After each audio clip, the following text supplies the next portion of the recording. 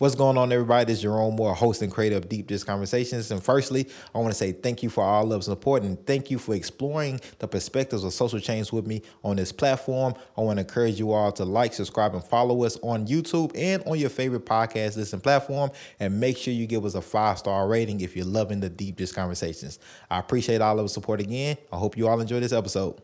This is Deep Dish Conversations, a series in which I, Jerome Moore, sits down with prominent figures in Nashville, Tennessee to talk about social issues over amazing deep dish pizza. Deep Dish Conversations models how to have conversations about deep issues around racism, housing, policing, poverty, and more. Plus, you will get an idea for where to get your next slice of pizza from. Thanks for tuning in, and I hope you enjoy Deep Dish Conversations. What's going on, everybody? Welcome to another amazing episode of Deep Dish Conversations. I'm your host, Jerome Moore. And, every guest that we have on here is amazing, right? But some people are just, extra, especially amazing. And Don Diener is one of those people, former public defender of Nashville, Davidson County, currently the founder and director of Choosing Justice Initiative here in Nashville. Hey, Don, how's it going? Hey, it's going well. What a kind introduction. Hey, kind for kind people. And this is me and Don's first time meeting in person. Yes. We've been on many Zoom calls over the pandemic times. And so it's good to see you in person, in the flesh. This is fabulous. Hug you. Disclaimer, okay? Disclaimer. I have to put it out here. I told Don that I would do it. Don is a New Jersey native. And when I emailed her and reached out to her about doing the Deep Dish Conversations, she happily agreed, but let me know that because she is from New Jersey, thin crust is definitely unequivocally better than deep dish. Absolutely. And so for all her New Jersey folks, East Coast back at home, yes, she's doing this for the love of the show and myself. But, we have thin crust here, too, so what she can partake in. But I would not dare come to Deep Dish Conversations with Jerome Moore and order a thin crust pizza. So, Well, I had to put the disclaimer out there because, I get it. I understand. Like, pizza is a serious thing, and it's very serious, especially to me. So if you pick a side, you're on the side, hey, I get it. Well, as deep dish goes, this looks amazing and it smells fabulous. Go ahead and try a bite. Go ahead and try a bite. Before we get started, let's go ahead and get your first I feel like it's had a moment to sit here and rest a little bit, and it's ready. And it just looks amazing. So let me give it a go. How'd it taste? Really good. And we have the same thing. Mine is just thin crust. Wait, and I'm curious, did you order the same thing intentionally, or is that the kind of pizza you really like? Yeah, this is the pizza I really like. I either I'm a pepperoni person, but I really like this spinach margarita that Geno's has. Yeah. It's delicious, so you all should definitely come check it out. If you're here in Nashville or in Chicago. I had good taste to get the same thing. You've been eating here for a while, and you get it, then I got the right thing. Yeah, I need to slow down because if I ate deep dish every, twice a week, because when we do this, I'll probably be 300 pounds maybe. I feel you on that. I got to watch how much pizza I eat too, so. So it could be an everyday thing for me. I like it that much. Seriously, it was an everyday thing for me, in actual life. I would eat pizza every day. Quick story, when I was living in China, the second year I was living, I found a Papa John's and ate there almost every day. Really? Yeah. And I found it I was like, why didn't I? It was probably good I didn't find it when I initially got there, but I found a Papa John's and I literally went maybe every other day. But I became I already knew what I wanted. I just sat down. I have a real issue with pizza. A really issue. Well, I hope you ate some of the local cuisine while you were there. I did. I was there too, on the off days. Every other. Couldn't eat in Xiamen, China. Best pizza, one of the best pizzas I've had too. In general, couldn't eat in China. Yeah, it's really good. And it's they do it thin. Well, we can talk about pizza all day. We're here. We're gonna talk about this criminal justice system. We're getting straight into it. All right. So, 20 plus years in the public defender's office. What happens in the public defender's office? What happens? Lots happens in the public defender's office. I think that I often think about it as the emergency room of the criminal legal system, frankly. There is just constant Like it never stops. People never Right. stop getting arrested, and the Right. vast majority of people who get arrested can't afford to hire lawyers. Right. And so there's just a constant churn of new people being arrested, coming into jails, coming into the office, and the public defender's office job is to try to help those individuals get justice. Right. Maybe. I think that my attitude about getting justice has changed over 25 years. And I think, so what is that? ultimately- What is justice to you? Yeah. What is that? What is that is even? justice? Yeah, what is justice? Because I think that's a chant that we hear a lot, right? Especially Sure. when like we want justice, and like, is there one terminology? What is that mean something different for every person? Is it an I think arrest? so. Is it, what is it? Is it like a settlement? Like, what is that? Like, I think it's a really good question that nobody ever really asks, right? Right. You hear the phrase criminal justice system, which is not a phrase I use anymore. Right. I is refer the to the alternative? court as the criminal legal system. okay, I have a colleague who refers to it as the criminal punishment system. And I think that that's probably the most descriptive thing about it is that do I know this colleague? No, Oh, okay. you don't. Okay. But, it's not unusual these days to hear people referring to it as the criminal legal or criminal punishment system. Right. Because that is really the only kind of justice that happens within the court system. Right. For the most part, is punishment, which is Right. one concept of justice. Right. But, I went to law school, and I don't recall ever having a conversation in law school for 3 years about what is justice. And so I think it is not a question that many people think about, and certainly not many lawyers think Right. about. For me, justice has come to mean something much more philosophical, Right. and is about ultimately about how people live in community with each other, in relationship with each other, in a voluntary way. Right. And I think voluntary is important, Right. Particularly in the context of U.S. culture. Right. But how we live together in relationship with each other, the agreements that we make about how we will do that peacefully, Right. and most importantly, how we will deal with violations of that agreement. Right. Right? Because it's one thing to agree that I'm going to let you be in peace and you're going to let me be in peace. But what happens when that peace gets disturbed? Right. What happens when you do something that harms me, that Right. violates the agreement that we had? Right. How do we deal with that violation? To me, that's what justice is really about. Right. And I think what our court system has long been about is power and control and punishment and oppression. Right. And so it's no surprise then that the kind of justice or the what happens in the court system for people who are perceived as violating the code of conduct Right. is purely punishment. Right. Speaking of power, Uh-huh.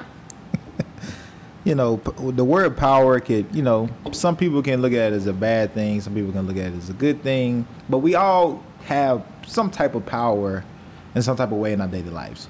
It's just how it's power. Yes. The word power is dynamic. It's a dynamic word. Right. How did you use the power that you had, in the public defender's office to best serve Nashville? That's a really good question. And I think that, so during the time that I was there, I always had power. Lawyers have power. Right. Specific, related to their knowledge of the court system. Right. And so when I was a line attorney, I tried my best to use my power as a lawyer to serve and help and get good outcomes for my clients. Once I became the head of the office, that obviously changes. Right. And you develop, in some respects, a greater sense of power. Right. To make systemic changes. Right. So instead of helping one client or serving one client or trying to get one client justice, you have a platform to do that writ large Right. and for a much broader population of people. And so I tried to do that as the public defender, and in all honesty, it took me probably 2 to 3 years to even understand the power that I had, or to start to understand the power that I had and the platform that I had, and to come to learn the difference between managing and leading. Right. And so I think when you have power, you have a responsibility to lead. Right. And I saw my responsibility as the leader of the public defender's office was to speak truth. Okay. First and foremost, which Right. is not something that happens in the court system nearly as often as it should. Right. And it certainly, I don't think, happens. Not in our society. It doesn't happen much, but it doesn't happen much when we speak truth about what we have perhaps done wrong. To me, I had always struggled with the idea that our clients called us public pretenders. Oh, Yeah. that's a new one to me. Really? Yeah, I've never had. Okay. I've been blessed to never Well- have to need a lawyer for anything Yeah. like that. And so, but public pretenders, Yeah, and I think, even in pop culture, right. you know, public defenders public- get a bad. You get a bad you get a bad. I don't know, right? You can get a bad rap. Yeah. So I think that it's complicated. It's issue. complicated. Yeah. So public defenders have the reputation, the stereotype that exists for a reason, Right. right? And I think as public defender, I felt I had to own that and deal with that, acknowledge it, and interrogate it, right? So Right. why do we have that reputation? Right. And the truth is, the public defense system in this country was never set up, established to succeed Right. the way we might think about what a successful public defender's office looks like, and providing equal justice to people who don't have money to hire lawyers. Right. So I think that's a systemic issue. Right. But I think also it was never set up to exist in community in solidarity with the people who we represent. Right.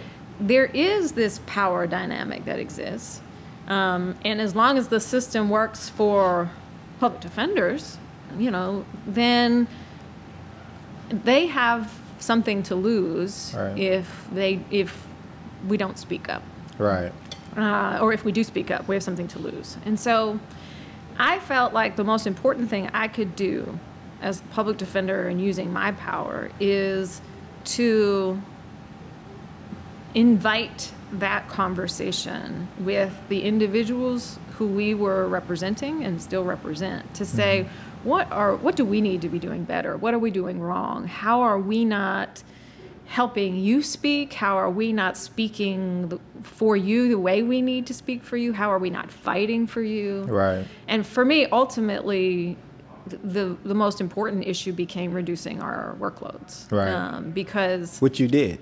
and because I knew that as long as we had too many clients, to provide each client with the kind of zealous defense that they needed and deserved, we would never be anything but public pretenders. Right. Right. And we would never have the trust and faith of the people, of our clients, of their families, of the Right. larger communities from where they live. Right.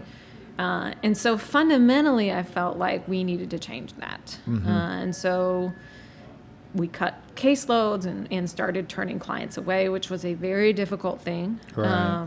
We can talk about this later, but when the public defender doesn't represent you, there's an entirely different system of indigent defense Oh. that is, in many respects, worse than the public defender option. Right.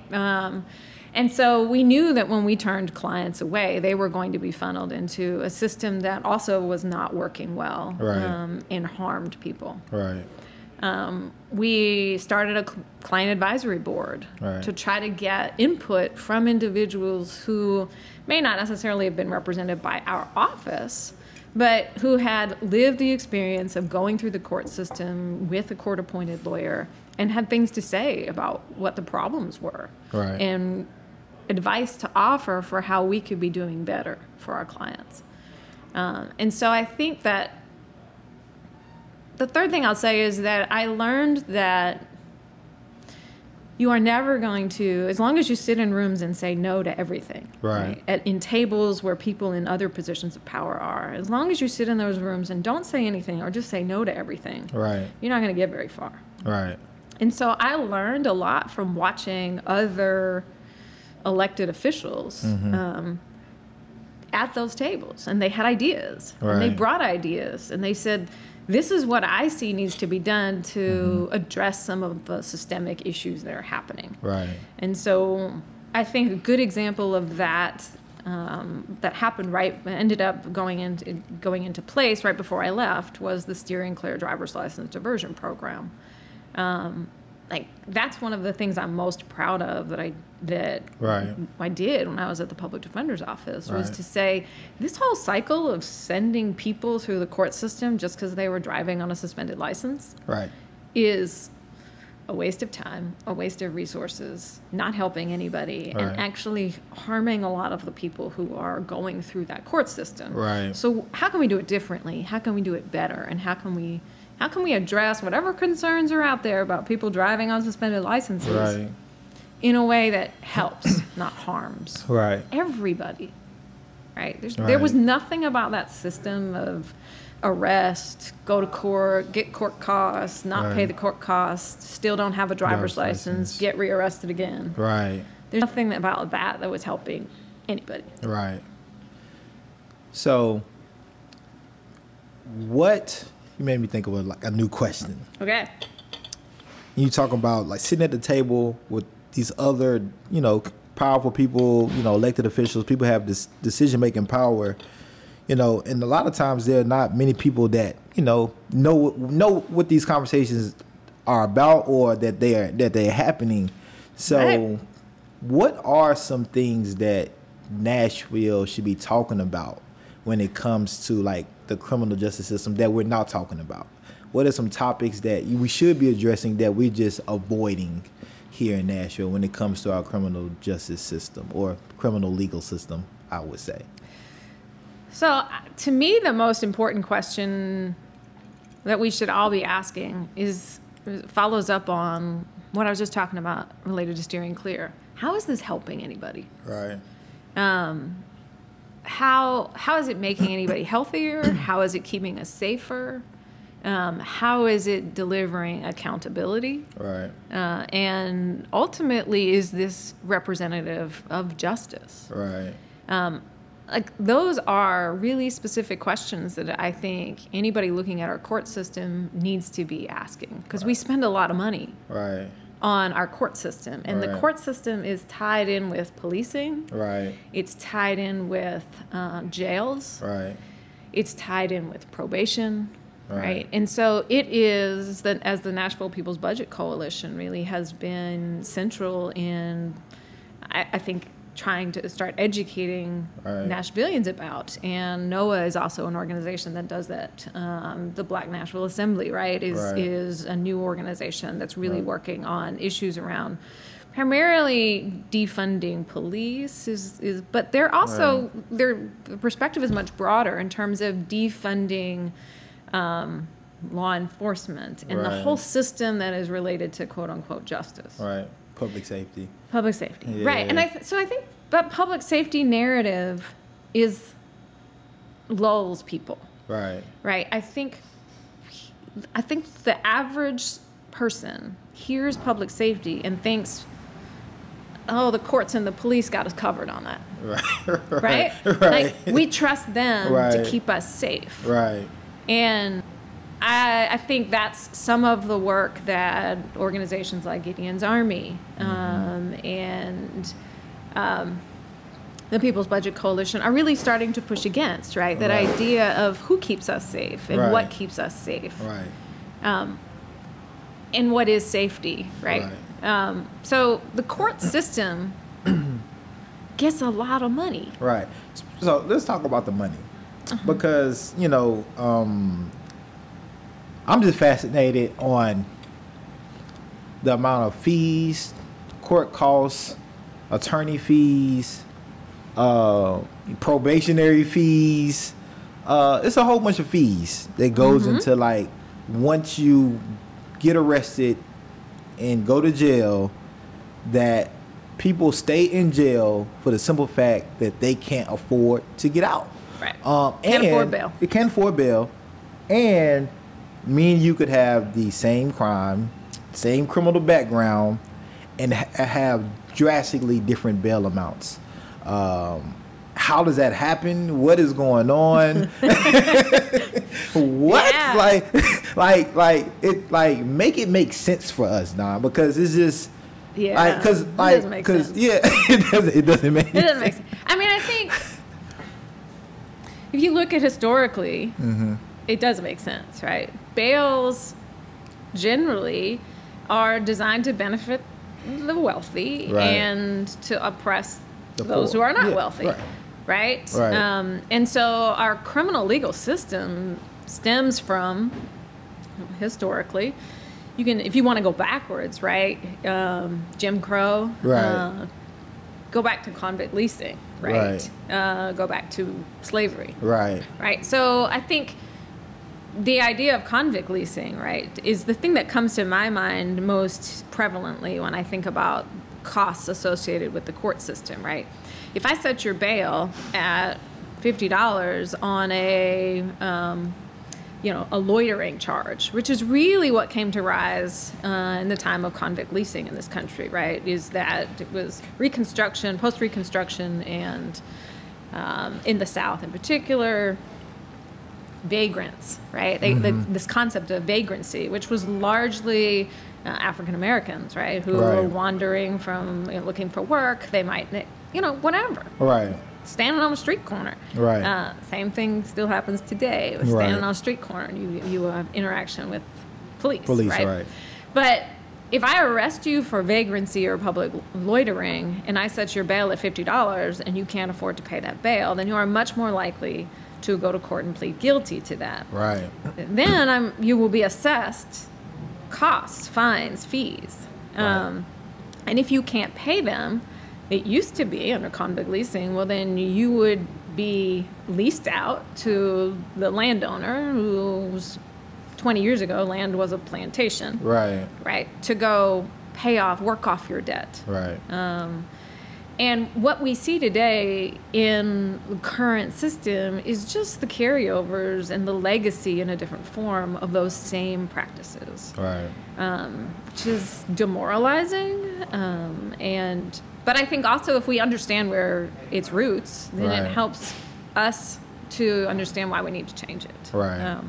So today, bail is still about,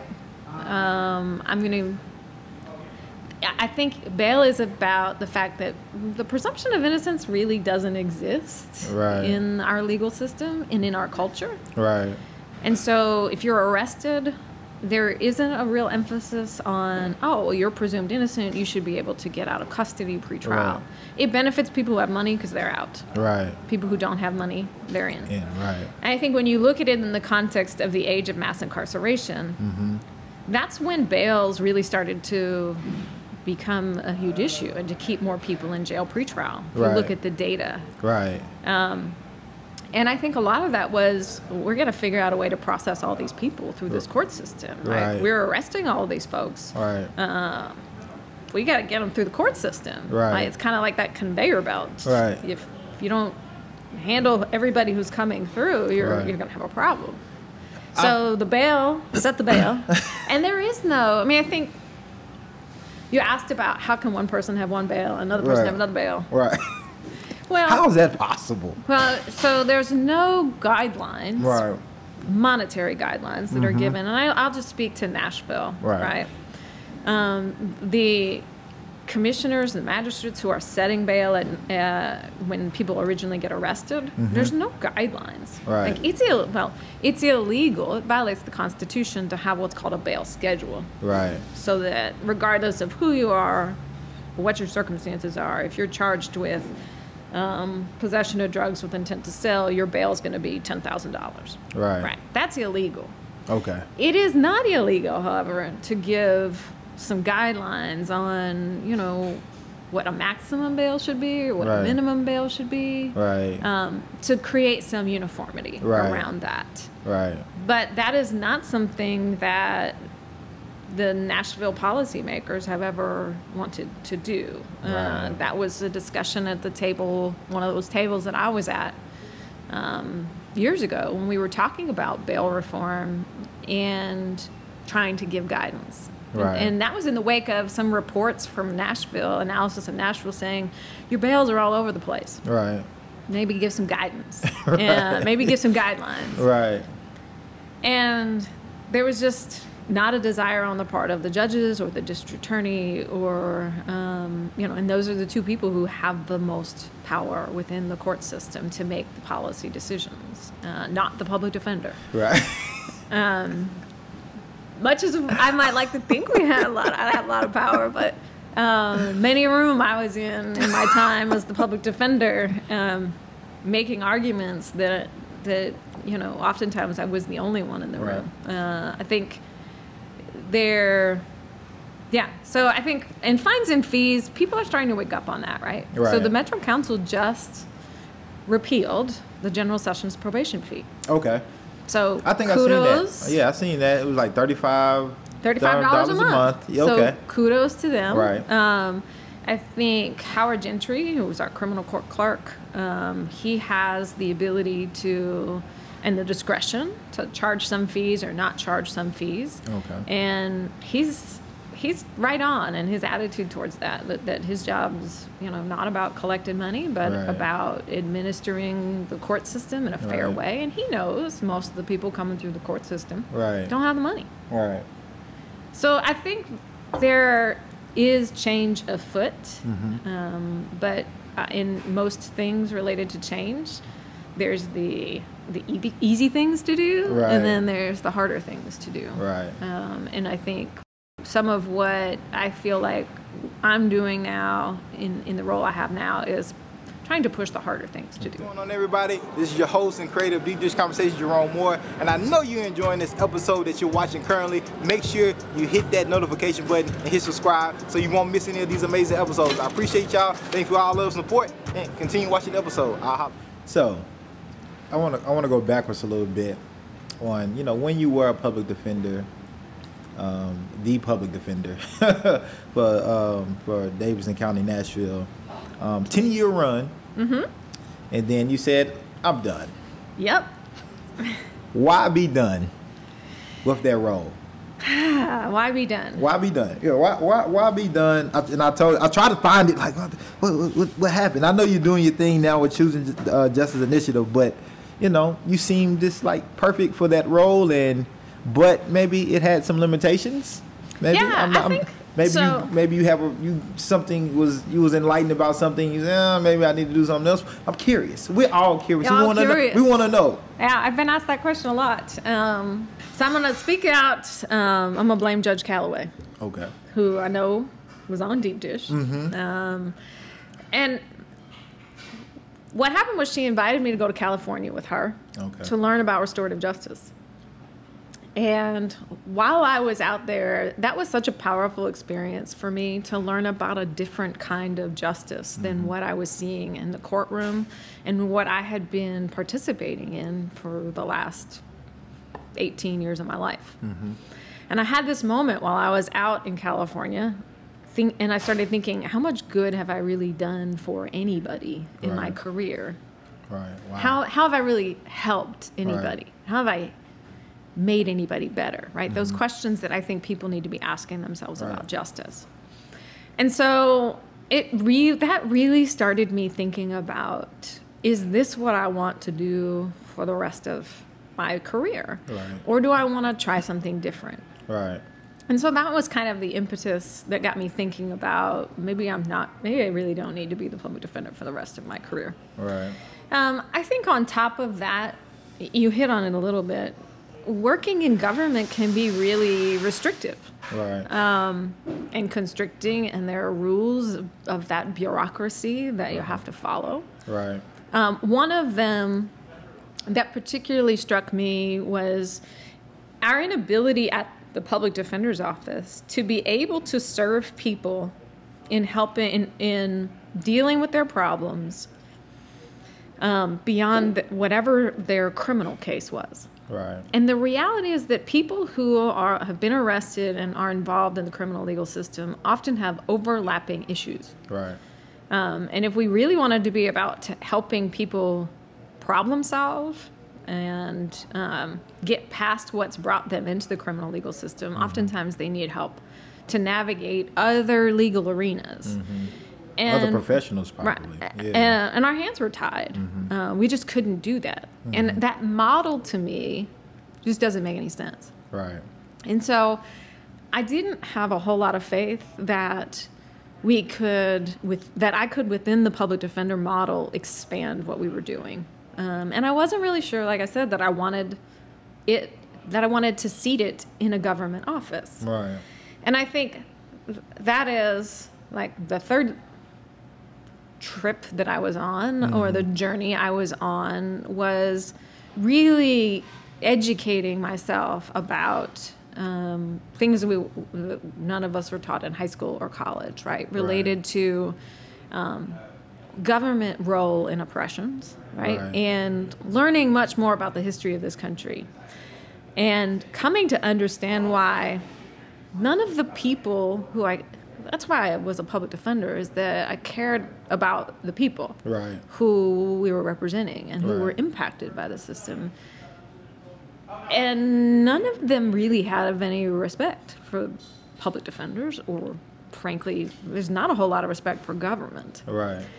And I just got more and more uncomfortable being connected and affiliated and associated with government.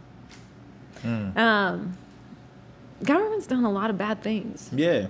Right? Done a lot of bad things. Well, like a lot, And that's not to say, there are good people in government. It's a system. But it is an overwhelmingly, systems everywhere are just overwhelmingly powerful. Whether we're talking about the healthcare system or the school system or the legal system. Right.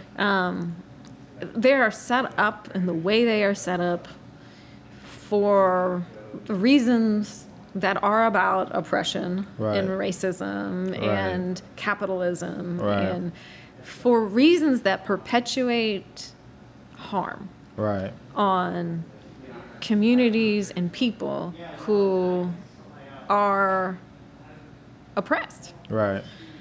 I just wasn't sure I wanted to be part of that anymore. And this is my thing. This is me personally. I feel if you do that self-reflection that you had done throughout your career and came to that point, if you really reflect, you come up with a similar like kind of response, like when you talk about the confines of government and working within systems that perpetuate harm. Even though you might be a good individual person trying to want to do good and want to create change, it's difficult to, for one or two or three people, to change systems a lot of times. Are people like yourself and others kind of compromised a little bit when they enter into those positions of government and power in these systems and really want to create change, but at some point if you do the reflection, you have to come to a crossroads. I feel that you either say, hey, am I really helping people, right? Or how much help am I really doing, or am I perpetuating kind of the inner workings of this system? Right. That's exactly right. And I think that the answer for me was I'd done what I thought I could do within that space. And it was time for me to go. Right. And try something different. Right. I think also in the 10 years that I was there, we had developed leaders within the office. Right. And, thinking about working within the system, and myself, I'm not from Nashville. I'm an outsider to this town, right? I'm also a white woman. Right. And I look at that as giving me certain privileges. Right. And to me, I looked around at the leadership within the public defender's office there were these young lawyers who started there 10 years ago, and they were ready to lead, and they had ideas that were great, and they had energy, and they had, like, to me, I don't think people who get into elected offices should stay there for a long time. Right. I think that there's an energy that you have to commit to that, and there's a lifespan to that. Right. And, you know, I looked around, Martisa Johnson, who is now our public defender, right? Native Nashvilleian, right? African-American woman, right? Like, just doing this work for all of the right reasons with great ideas and a great leader. And so I looked around and I'm like, well, like, it's not, this is not my office. And there's not just one way to lead this office. Right. And, like, part of what I can do is step aside and let somebody who is a native Nashvilleian, who has been personally impacted by the criminal legal system, lead and support her in that. And that says a lot about who you are as a person too. Well, it just felt like I was, because some people could have just said, "Oh, like, I can run again, I can win again. I know the job. I'm comfortable. I'm content, and you know, I can be here for another 10 years." And you know, and I think I just think it just really shows your character and your leadership and, like, the impact and the power that you want to build in the community, to have that self-reflection and know that, hey, there's other leaders that can do this and take it to the next level, and I could use my privilege and who I am and my resources and my knowledge to serve community and build power in another capacity that needs to be filled. So I just think more people should do that. And you know, some people, maybe it costs some people to be in a position for 20 years, but maybe it doesn't. And maybe it doesn't. But everybody doesn't make that choice a lot of times self-willingly to take themselves out of, a great position, a position that they truly love, but know, like, hey, I've run my course. I've done as much as I possibly can do. It's time for this next person to step up. Yeah, and I think that I knew I wasn't leaving the work. Right. But I knew that I started thinking about what would Nashville look like if we had a public defender, and that public defender had other allies. Right. So what if there was, and at the same time, as we reduced workloads at the public defender's office, I mentioned earlier, we were funneling, all of these people were getting funneled into the private appointed counsel system. That is the other alternative to public defense. Right. And nobody is working to push back against the injustices that are happening there. Right. And so, I think part of why it took so long for us to take that step at the public defender's office was this concern and fear of, well, if we don't represent folks, they're going to get pushed into the system that's even worse than what we feel like we can do. Right.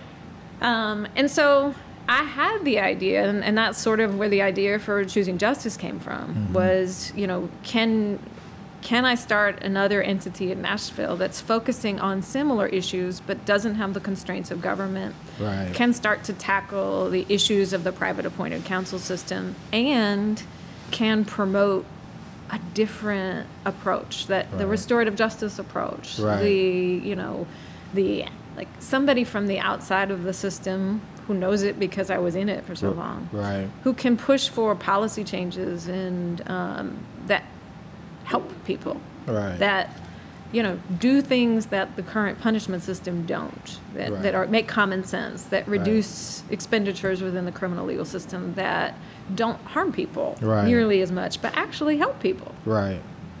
So three last things I want to talk about. All right. And just one of them I just remember. It just because we were talking about court fees and court costs, and 2022 is going to be a big year, and so I think it's important for people to let's start with that. I think it's important for people to understand the power that judges have and the role that they play, as we talked about, in bail, court fees, court costs, and being able and having a lot of discretion when it comes to things. Absolutely.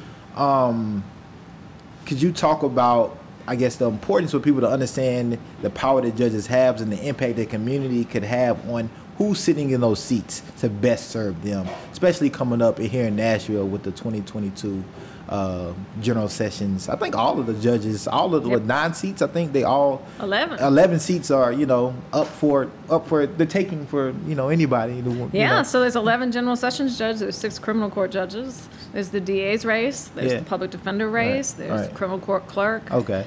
All of the court system is up for re-election in 2022. And you're right. Judges have an enormous amount of power. Particularly within their courtrooms. You know, the way that criminal court judges, I don't want to get too far in the weeds, but the way that criminal court judges work is in many respects different than the general sessions judges. The general sessions judges are 11 judges, but they are sort of one court. Right. Some of the things that they do together, they have to share space. Right. They create policies together. So things around who's eligible for pretrial release, which is the ability to get out of jail without having to pay any money, right? Under the supervision of the pretrial release program. So those judges have power to make policies in combination with each other. Right. But in their own individual courtrooms, judges, these general sessions judges here in Nashville, they have the power to decide who gets appointed to your case if you can't afford to hire a lawyer. They have the power to decide if they're going to appoint you a lawyer or not. Wow. They have the power to decide who to appoint. So in Nashville, the judge picks your lawyer. Right. That's important. It is. That's important. It is, and I think particularly important in understanding when you layer that on top of the mistrust and distrust of the legal system that exists in large swaths of the community that are subjected to it, right?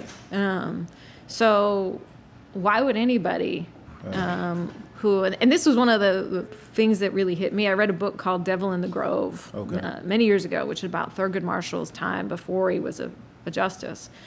But he was representing people in the South, in Tennessee and in Florida, representing black men largely, who were caught up in the criminal legal system on bogus charges. Right? And that system then, why nobody in that system, none of those defendants was going to trust the court to give them a good lawyer. Right? And so that's the history from which we currently operate today. And if you think about, I started thinking about the people I was representing, the conversations they were having with their parents and their grandparents and their great-grandparents about what they understood about how the court system operated. Why would anybody trust that? So I think judges have the power to control what kind of defense you get if you don't have any money. They have the power to waive court costs, fines, and fees if they want to, or not. They have the power to set a monetary bail that you can pay, or not. They have, if you're in general sessions court, they do probable cause hearings, and can do bench trials where they're going to decide if you're guilty or not guilty if you agree to that. Well, they have the power to sentence. They have the power to sentence you. And so this is awareness for everybody, especially here in Nashville. 2022, you know, do your research, listen to people like Don, but also I think, and we don't have enough time to really talk on it, but Court Watch. Court Watch, the Nashville Community Bail Fund, has a Court Watch program, and are you all doing the same? Are you all in partnership with the Choosing Justice Initiative with that as well? So the Choosing Justice Initiative does do some work, basically some educational work around that, trying to help people, you know, just get the foundational knowledge they need to know what are they looking at when they go into a courtroom.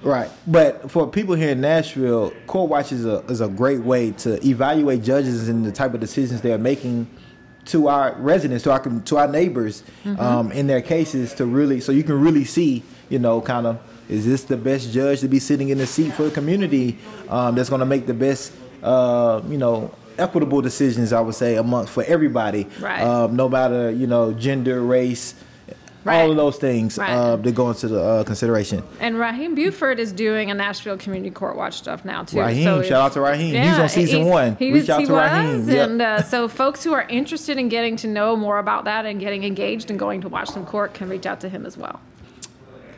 You mentioned another race that's coming up. Well, another seat that's up, the DA.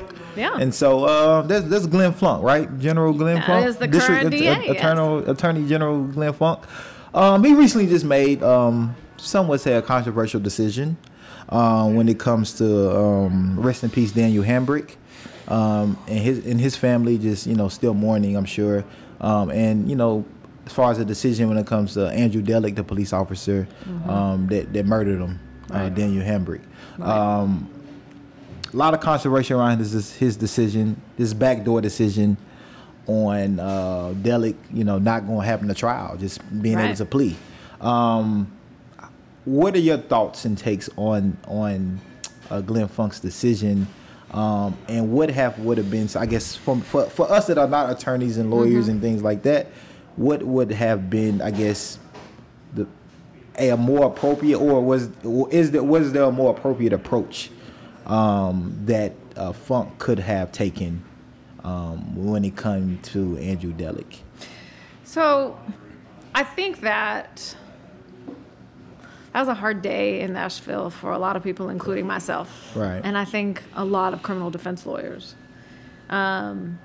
We are accustomed to hearing from the district attorney's office that they cannot or will not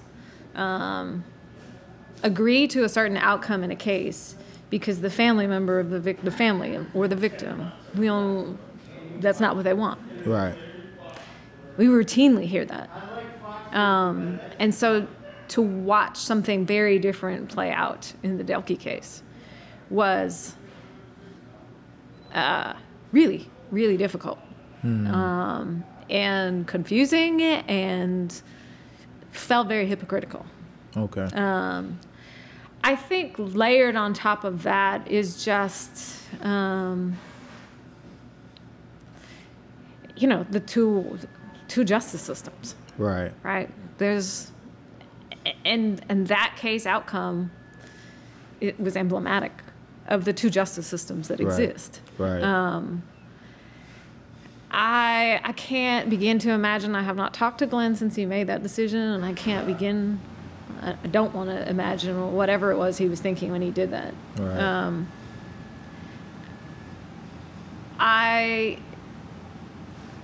I think that from where I come from in my journey of learning about restorative justice,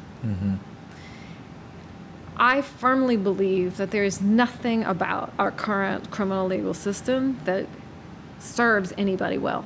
Right. There's no justice there for the Hambrick family. Right. Right. I don't think there's any justice there for any family. Right. Certainly not anybody that has experienced harm. Right. The court system is not designed to address harm. Right. And in many ways, it exploits people who have experienced harm to perpetuate the system as it is. Right. Victims of crime are often cited as the reasons that policymakers do the things that they do.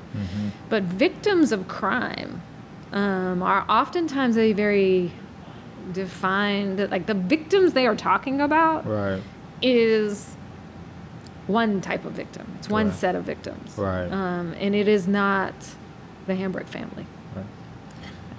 And so I think that it is time for reimagining and complete, frankly, revolution within the court system to undo it. Right. It's not doing anybody any good. Right. I don't want to see what I want to see is all of my clients get that plea offer. Right. Right. And so I struggle with knowing what I know about the criminal legal system. I'm not in a position to be able to say I wanted to see Andrew Delkey do a whole lot of time in prison. Right. I don't think prison helps anybody. Right. Not the current form of it. Right. So I'm on the other side of things. Right. I want to see all of my clients get restorative, like non-punitive sanctions when they harm people. Right. Right. Right. I want to see all of my clients get the benefits that Andrew Delkey got. Right. So rather than wanting to push for for things to be harsher on him necessarily, where I'm coming at this from right now is that everybody who is subjected to this system ought to be treated in the same way he was. I agree. I agree. So maybe we'll see that happen. Maybe. Maybe. Maybe. I want to end on the note of speaking a little bit about the Choosing Justice Initiative. How can people find out more about that and reach out to you if you need, representation? Yeah, absolutely. And just how can people reach out to you, find out more about Choosing Justice Initiative, and yeah. So you can go to our website, cjinashville.org. And when I started CJI, the goal was to create a community-based, client-centered, holistic, for lack of a better word, but holistic law firm that represents people who can't afford to hire lawyers. Right. Because they ask us to represent them. Right. They, in other words, hire us. Right. Even though they're not going to pay us. Right. Right. It is fundamentally that issue that I go back to of, we only have as much value as the people see in us. Right. Right. And so I believe that if we provided high quality representation to people who can't afford lawyers, that people would seek us out. Right. And they would find value in it, and our reach would grow. Right. And that is happening. That's right. great. So we've been in existence almost 3 years now. Okay. Is it a nonprofit? It is a nonprofit. So people can donate. People can donate. Indeed. Need people money. Can donate. Need people. This is the way it's out. You need money. Need resources to help people. Yep. So started with just me, and we just had our 4th staff members start this week. Wow, congratulations to them. Yeah, so that's exciting. We now have, there are 3 lawyers on staff and a paralegal who also, she's more than a paralegal, right? You all take interns? We do. We just finished. We have our Vanderbilt undergraduate student with us. Yeah. We are located on the campus of American Baptist College. Okay, ABC. Okay. And so you can find us there. If you have any connections with ABC, they can point you in our direction. But when I started it, I spent a long time thinking about the name, as most people do. And I firmly believe that fundamentally people want to act in justice, right? They want to be just. Right. If they see 2 options on the table and they think about it and they think that's wrong. Right. This is the right thing to do. Right. And simply put, what's wrong and what's right, and people want to do what's right. Right. So many people don't know what's happening though. Exactly. Right? And it's not their experience to be involved in the court system. Right. Once you open their eyes to it, whether it's through Court Watch or listening to podcasts like yours or reading things, right, you come to recognize there's so much injustice happening. Right. What I wanted to do at CJI, and when I chose the name, is that I believe when people know what's happening and they know when they have a choice between justice and injustice, they will choose justice. Justice, right. But I also think the power of choice is real. Right. Going back to and rooted in the fact that people don't currently have a choice of who their lawyer is if they need a court-appointed lawyer. Right. The power of choice means something. It's power. Right. And I believe that every person should have those choices within our court system. Right. That is perhaps the most significant wealth-based disparity that exists in our court system. If you got money, you can hire Yeah. the best lawyer out there. Right. Right? And if you don't have money to hire a lawyer, you will be stuck with Right. whoever the court system gives you, Right. with all of the flaws in that system. Right. We don't have time to get into, but you will be stuck with that lawyer. Right. And the kind of justice or outcome you get will be only as good as what that system gives you. And that's not right. Right. So you have a choice. We're a good choice. And choose Justice Initiative. Yeah, so choose the Choosing Justice Initiative if you need a lawyer. Right. And also if you're just interested in systemic reform, right? Mm-hmm. So we are trying to encourage people and educate them about what restorative justice is. And is Right. that an option you might want to pursue in your case? Is Right. that an option the person who you may have harmed might want to Right. pursue? Right. How can we get people out of that punishment system Right. and get them into places that are really going to benefit them, heal them, Right. find accountability, Right. but also balance that with what feels like justice? Well, look, that's time. Don, I Right. appreciate you. I learned a lot, and I've learned a lot from Don just in general, but I've learned even more here. But I hope people watching really, really listened and really just did a lot of reflection. And especially if you are in the criminal legal system, There you go. Hopefully you do the same reflection Don has done and really ask yourself, kind of what good am I doing? Or am I continuing to perpetuate the harm of people through the system that I am working for? And so, Don, I really appreciate you as a person and as a guest and the work you're just doing here in the Nashville community and the role model, I think, that many other people that's in your profession should be. And I hope they're taking notes because this definitely needs to be a lot of reform, tear down, and just rebuild a whole new just court system, just legal system in general. And so I really appreciate you and your character and just who you are as a person. So thank you for that. Thank you. And, I just feel honored to have been invited, and I've enjoyed talking with you. And So thank you for eating deep dish. Oh, it was really good. It was really good. I didn't eat much, but that's because there was so much talking. She's taking it to go. Absolutely. This will be lunch for the next, 5 days. A slice a day. And thank you all for tuning in to another episode of Deep Dish Conversations. Make sure y'all hit the subscribe button and the notification, all that good stuff. And we'll see y'all next time. Thank you. Thank you, Don. Thank you. This was amazing. Oh, that was Joshua. Was that good?